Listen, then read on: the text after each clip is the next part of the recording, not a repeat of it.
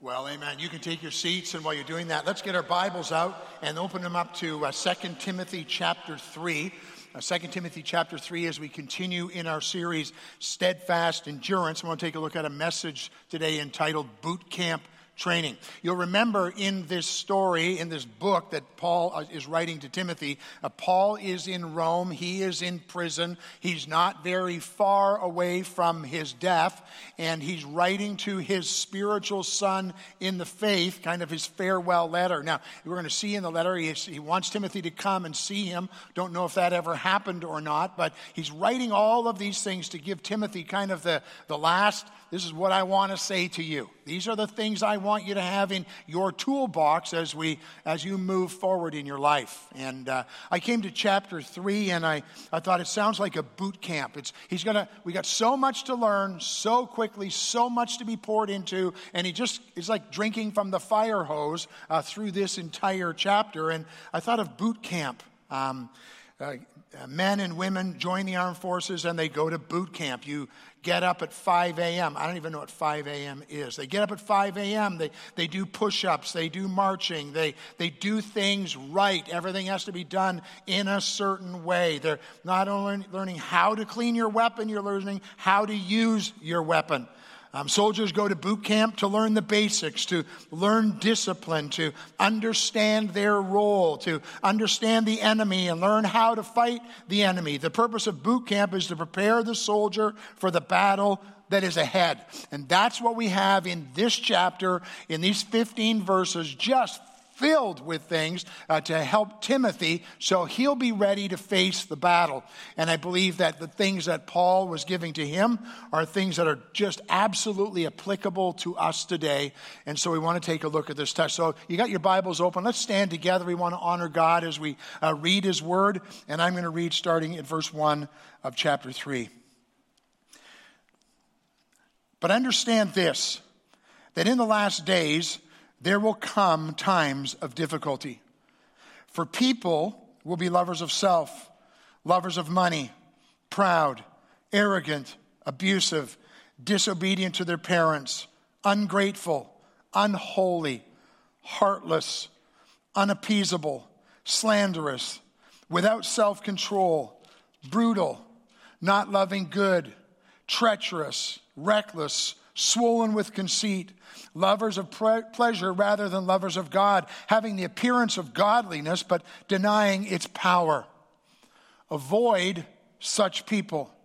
For among them are those who creep into households and capture weak women burdened with sins and led astray by various passions, always learning, never able to arrive at a knowledge of the truth. Just as Jannes and Jambres opposed Moses, so these men also oppose the truth. Men corrupted in mind and disqualified regarding the faith. But they will not get very far, for their folly will be plain to all, as it was that of those two men.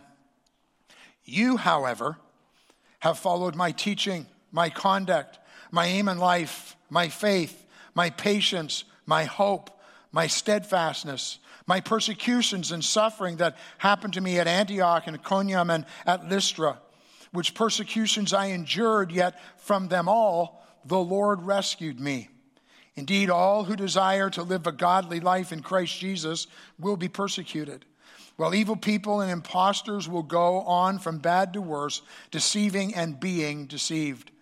But as for you, continue in what you have learned and have firmly believed, knowing from whom you have learned it, and how from childhood you have been acquainted with the sacred writings, which are able to make you wise for salvation through faith in Christ Jesus. Let's pray. Father, we thank you. Thank you for the opportunity to meet together, whether it's online or in this room. We have the opportunity to come and worship. We have the opportunity to hear your word. Would you now guide us, Father, as we dive into this passage, God? Give us willing ears to hear what your word has to say to us today. Give us minds to be able to comprehend it, Lord. But, Lord, then would you give us the faith, Lord, because of the work of Jesus Christ to live these things out for the glory of our Savior. Do your work in your way, in our hearts. We pray in Jesus' name. Amen. Amen. All right, you can take your seats. I think the big idea for me as I was thinking about this text, the big idea was, I will endure faithfully when my eyes are focused on what is right and what is off from the world, or what is right and off of what is from the world. I'll say that again because I totally messed that line up. I will endure faithfully when my eyes are focused on what is right and off of what is from the world. And so in this boot camp training, in this boot camp learning, this fire hose, and we're basically just going to walk right through the chapter because there's so many different things that he said. But here's the first thing. At boot camp, we learn that our world is a mess. We learn that our world is a mess. He says this, but understand this. So as he's going through and helping Timothy and training him and pouring into them, he comes to one of these pivotal statements where he says, but understand this. Don't miss this. And so it's one of those, time to sit up straight. It's time to listen. It's time to get your eyes focused on right. But understand this. What I'm about to say is so important for you, Timothy, and church. It's so important for us today. Understand this. The next line says that in the last days, people think about that. Well, what does that mean? There are really kind of two aspects to in the last days. The first one is the days right before the end, right before the coming of Jesus Christ. And we don't know exactly when that is. I've heard lots of people in the middle of a pandemic, lots of pastors are saying, Lord, would you just please come? Just please come. I don't want to do this anymore. Don't want to preach to an empty room. Don't want to have to worry about distancing. Don't want to care about masks anymore. Don't want to talk to people about vaccines. Lord, just come. Just come. And so that's one sense of in the last days. But there's another sense of in the last days. And that is everything after the resurrection of Jesus Christ and his ascension to heaven, everything between then and when Christ comes back again is the last days. And that's the context that we have in this chapter. In these days that we live. And so that was a long time ago when Paul was writing that to Timothy. It's exactly the same thing as it is today. In the last days. So here's the promise. There will come times of difficulty. There will come times of difficulty. The North American church has had it pretty sweet over our lives. We just had it, especially if you're younger than I am, we've never really suffered through anything. Everything's been kind of handed to us. We've had it pretty nice. But he says, in the last days, there will come times of difficulty.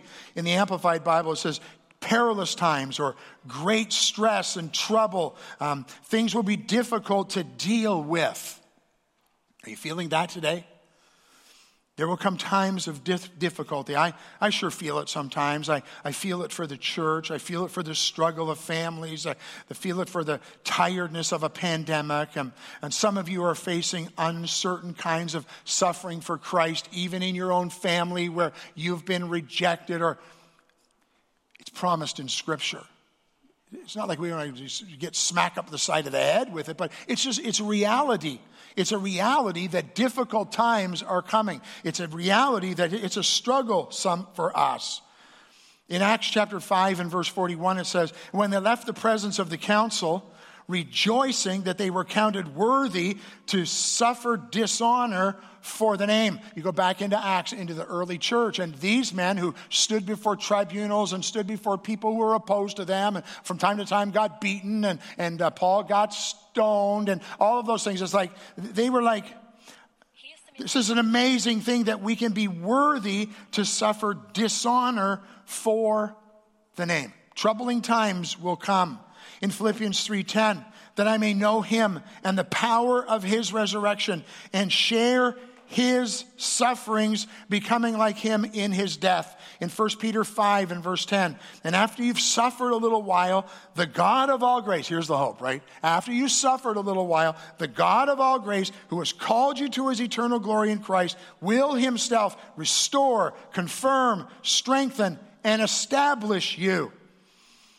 There will come times of difficulty. Even in our text down in verse 12, it says, indeed, all who desire to live godly life in Christ Jesus will be persecuted. Understand this.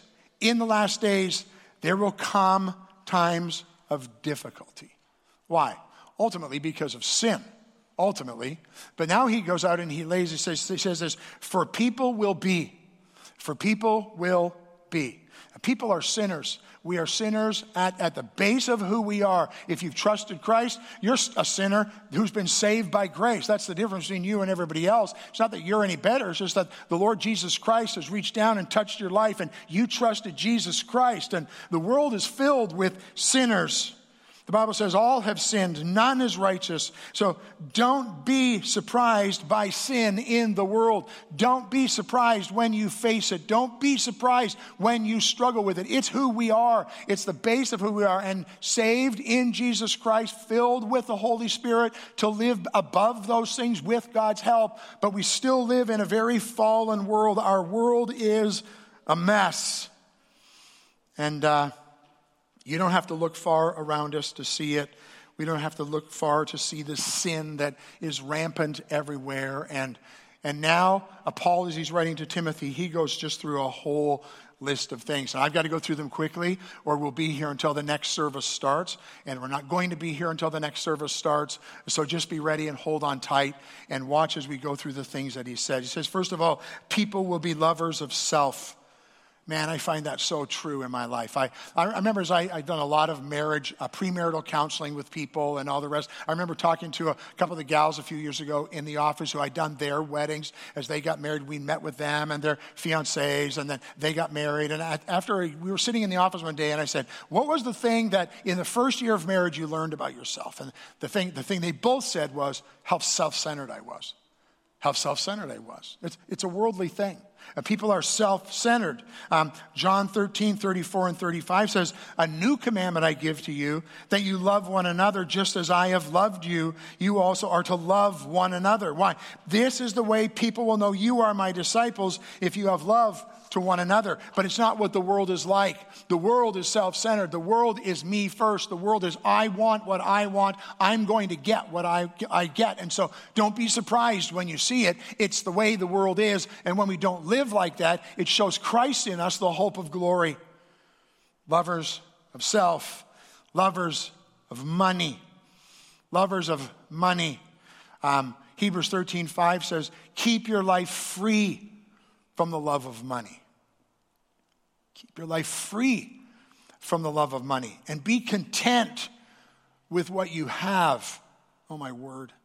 If I watch another HGTV house reno program and Sue and I then have a conversation about what we want to do in our upstairs washroom and in the kitchen, and I'm like, first world problems. Like, I wish I had an undermount sink. I wish I had marble. I wish the cabinets were white. I wish we had these pulls. I wish things popped a little bit more. Like, all those things are just showing a dissatisfaction of all that we have. For the love of money, 1 Timothy 6:10 says, for the love of money is the root of all kinds of evil. It is through this craving that some have wandered away from the faith and pierce themselves with many pangs. This verse is misquoted so often. It's misquoted to say, for the love of money is the root of all evil. It's all kinds of evil is what the text says. And a wrong view of money is so distracting for us and so paralyzing for us in Jesus Christ. The Lord has promised to meet our need. The Lord has promised to care for us. And yet we get so focused on, I've got to have a little bit more. I've got to have a little bit more. I've got to have a little bit more. When I think about the love of money, the two words that come to me are greed. Greed. It's the word that comes to mind. It's like, I want more and I've got to have money to get it. And then the other part after greed is more. More. I need more. The great statement about this, about John D. Rockefeller answering the question was, how much money is enough? And his answer was, just a little bit more. How much is enough? Just a little bit more. Money never satisfies. Do you know when he made that statement, Rockefeller had a net worth of about 1% of the entire U.S. economy. And yet his answer is how much is enough was just a little bit more. Do you find yourself living like that?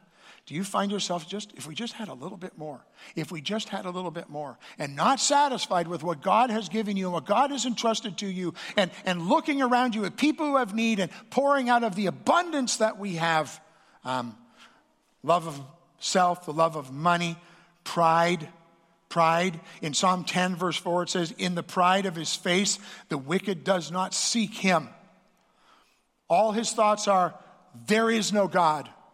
Ultimately, pride puts you on the throne and puts God off of the throne.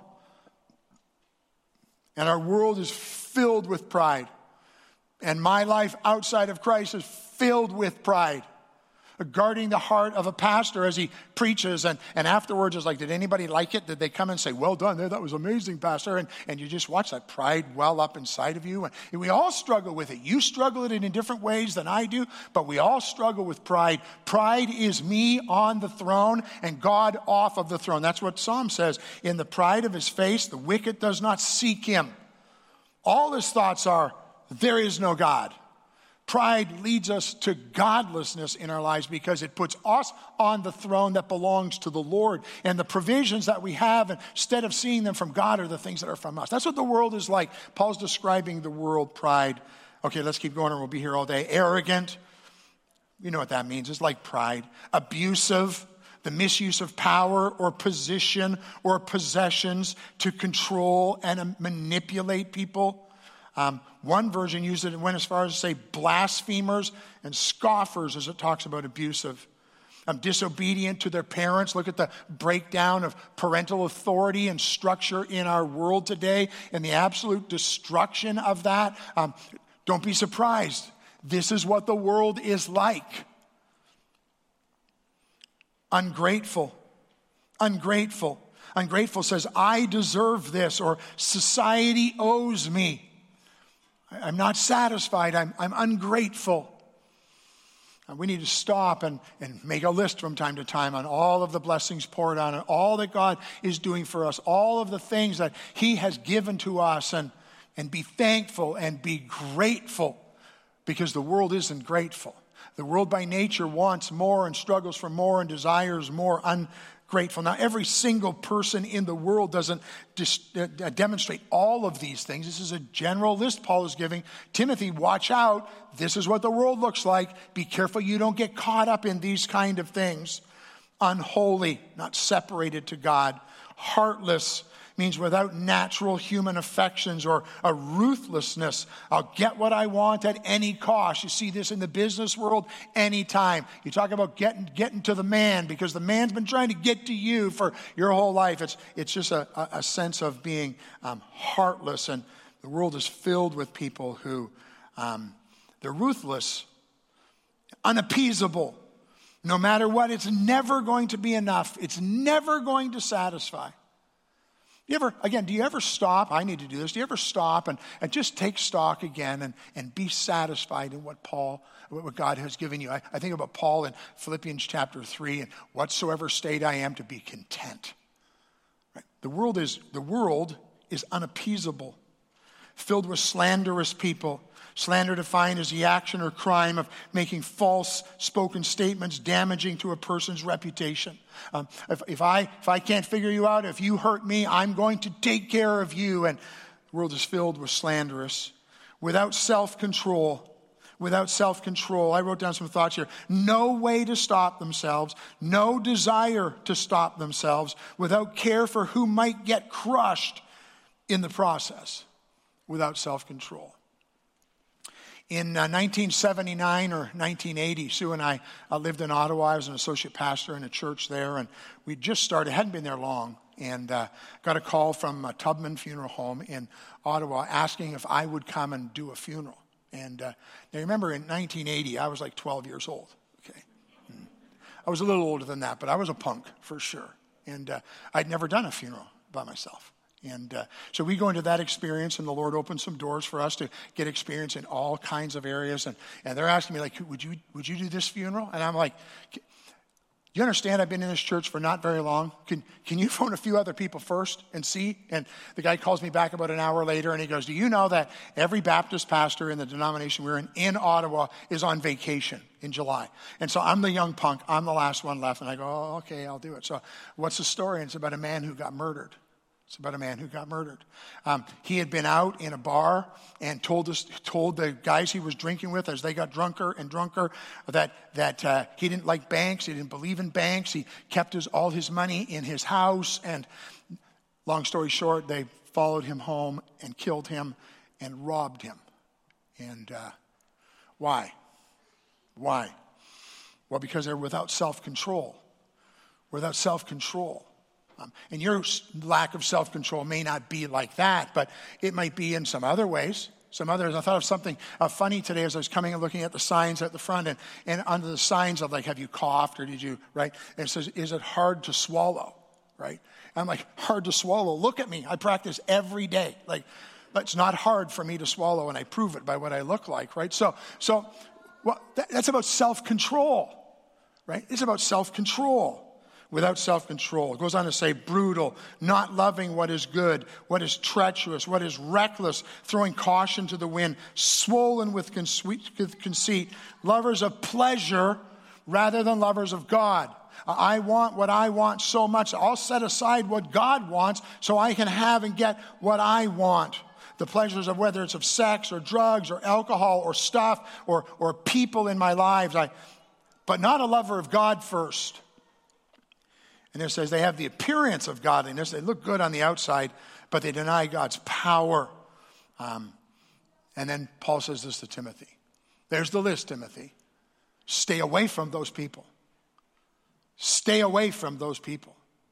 So, first of all, you don't want to be those people. But in Jesus Christ, stay away from those people. And I thought about that, and it's like, okay, but we live in this world. We live in a fallen world, and it's hard for us because we need to avoid it. It's really like, who are you connected to? Who's influencing who? What's happening in your life, and where are you headed, and how are you walking? In 1 Timothy 2 and verse 22, it says, so flee youthful passions and pursue righteousness and faith and love and peace. So flee from those things that are dishonoring to the Lord. Stay away from those things. Don't get under the hook of these things. That's what Paul's crying out to Timothy. I'm going to be gone. I won't be around to help you anymore. Timothy, avoid such people. Why? Because in 1 Thessalonians 4, Paul said, the will of God is your sanctification. The will of God is that you would live a separated life and be like Jesus Christ.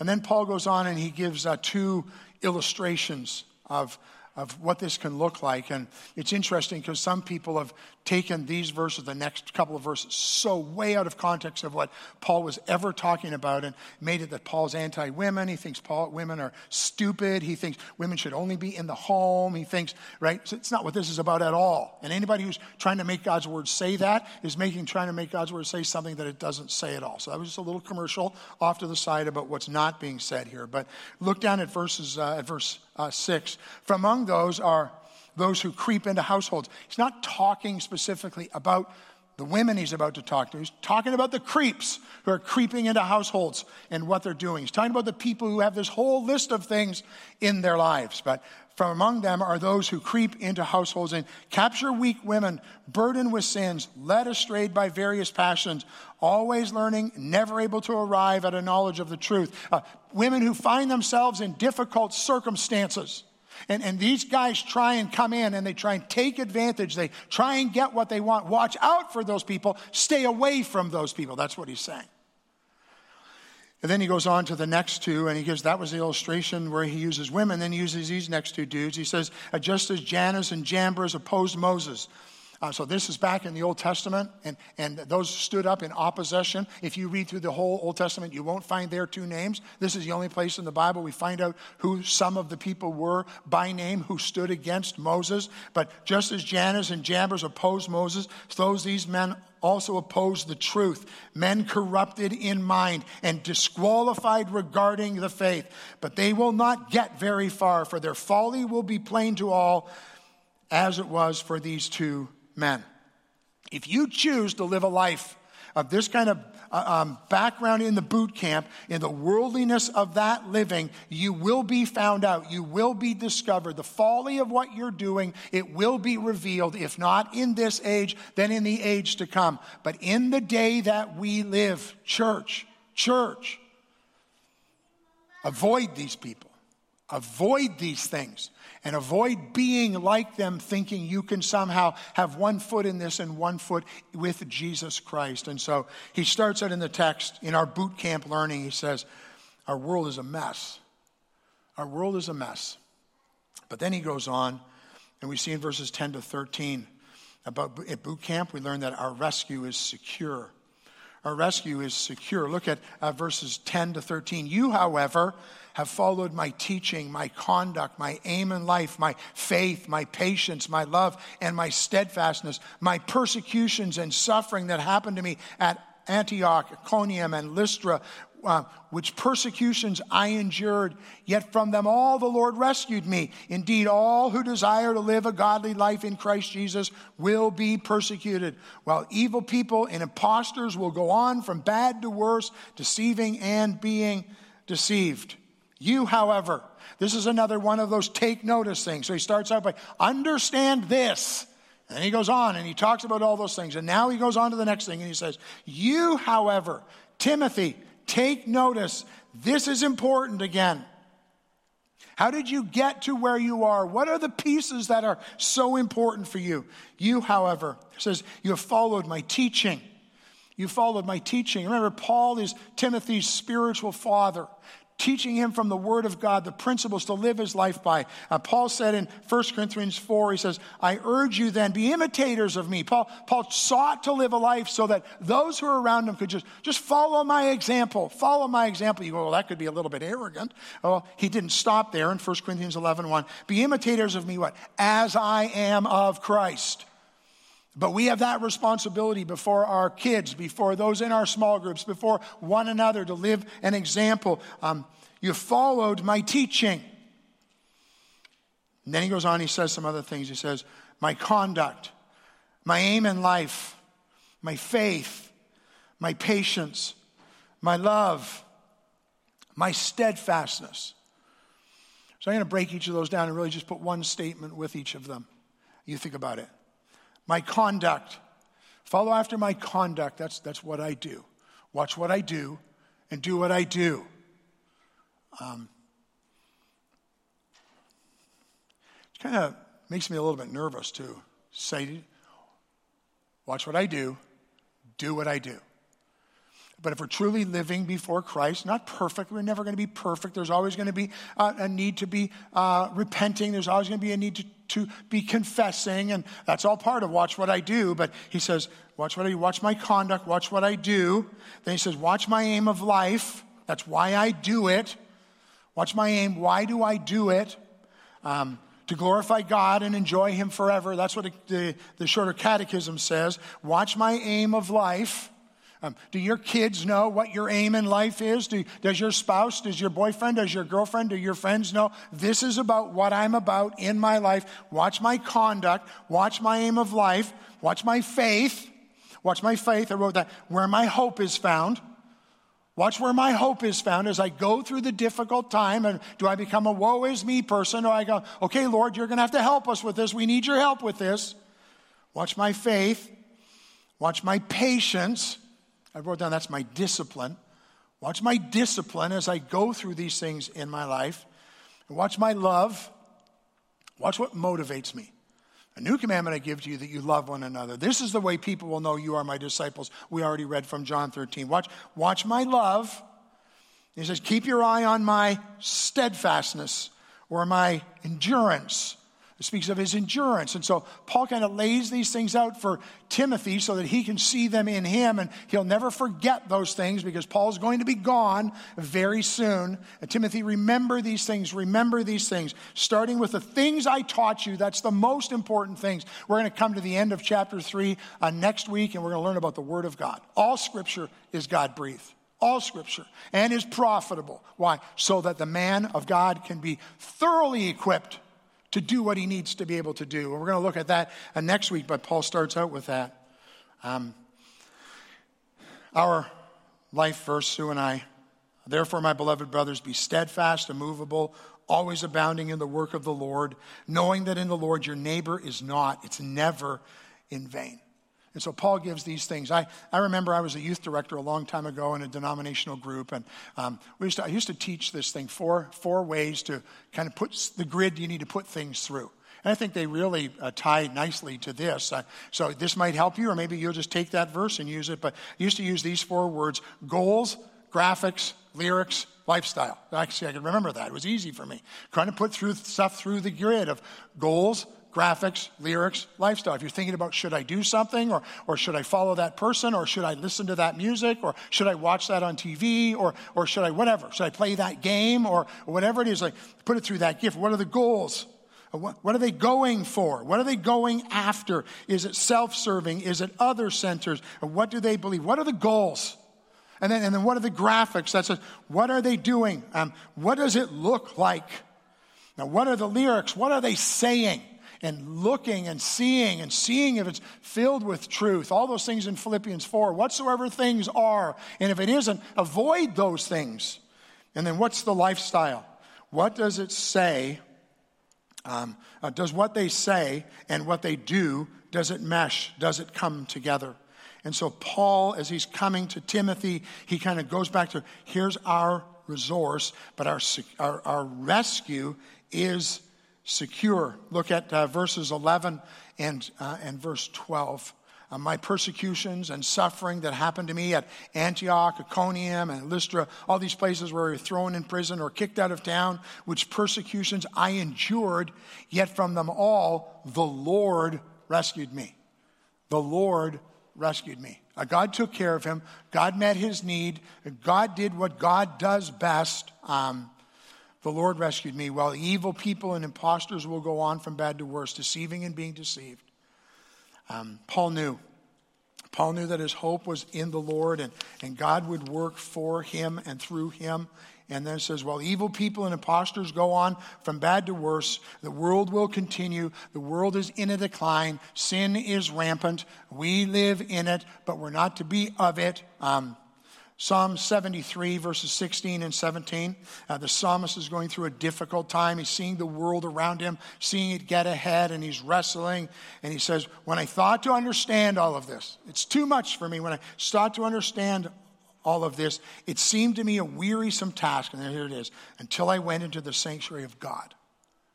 Until I got my eyes back where my eyes belong and got my eyes off of, why can't I have a 2-car garage? Why don't I have a pool in my backyard? Why don't I? Until I got my eyes off of those things and got my eyes onto who God is. And then he says, then I discerned their end. Then it made sense to me.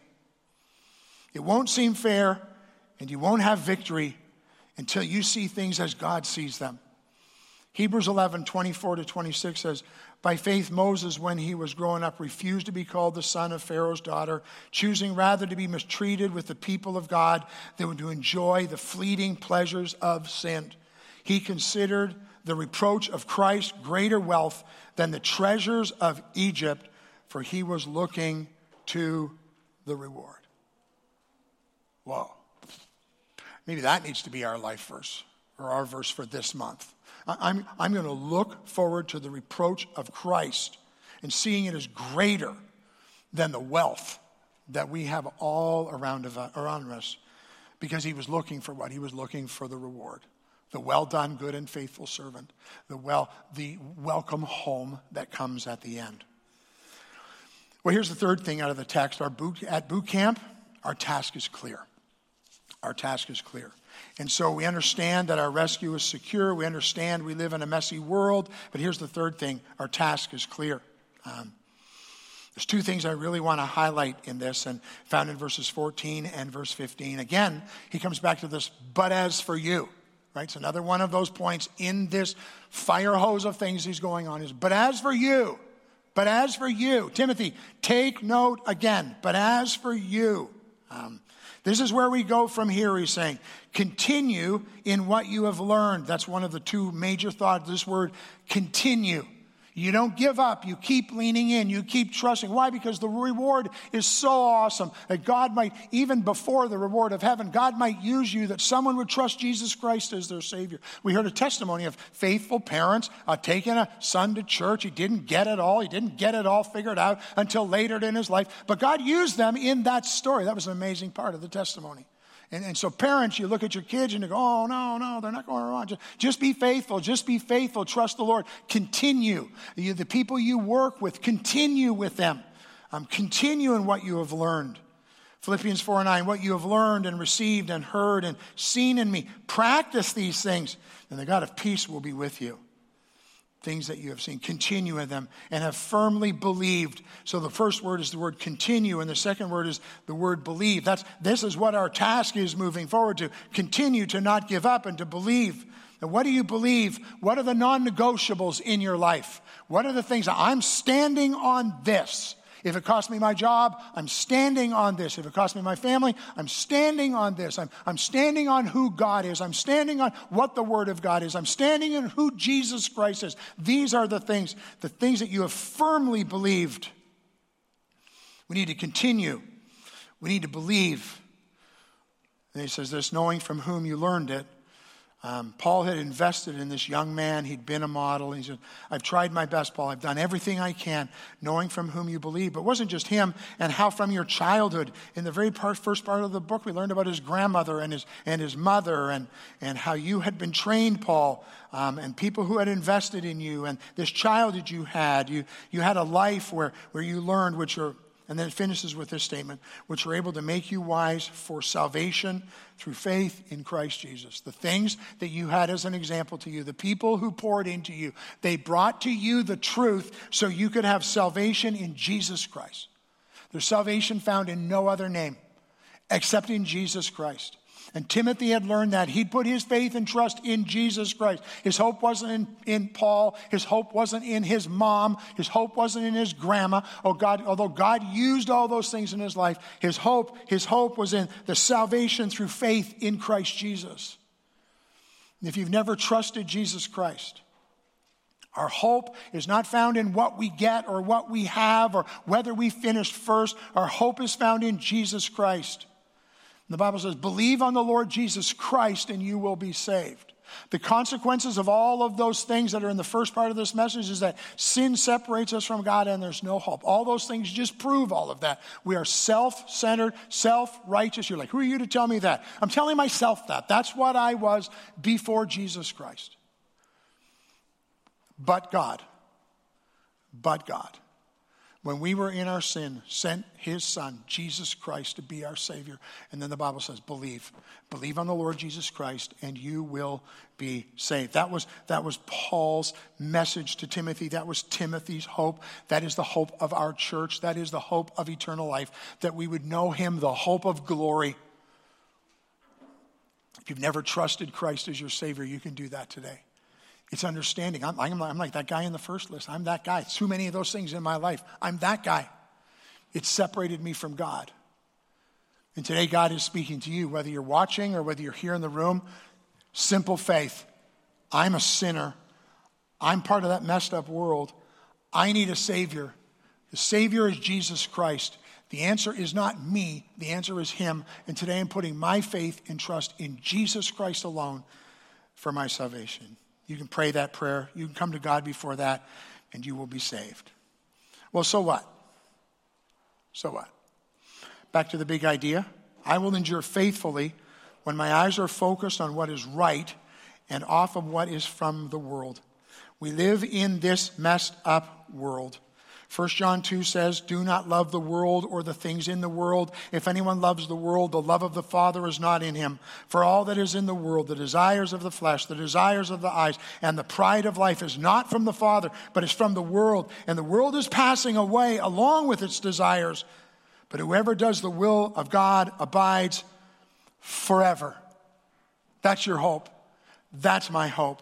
Our world is a mess. Our rescue is secure because of our trust in a Savior. So let's stand with the Lord. Let's stick with it. Let's continue and let's be faithful in what God's called us to be used for the glory of our Savior, Jesus Christ. Steadfast endurance. When it's hard, I will lean in. I will trust the Lord because he alone is my hope. Let's pray. Father, this is your word, and I thank you for it. I thank you for the fire hose of information that Paul just poured out on Timothy. He gave him so many things that are so helpful for us to see and understand, Lord. As he poured those things out to him, Lord, we've heard those things as well. Help us, Lord, to do the check in our lives of those things that worldliness looks like, and how are we being caught up in those things? And repent and ask for forgiveness and move to restoration and move forward in our walk with you to honor you, to live our lives because of what Christ has done, and to serve you well, committed, leaning in, believing, trusting, and watching you do what only you can do for your glory. We pray in Jesus' name. Amen.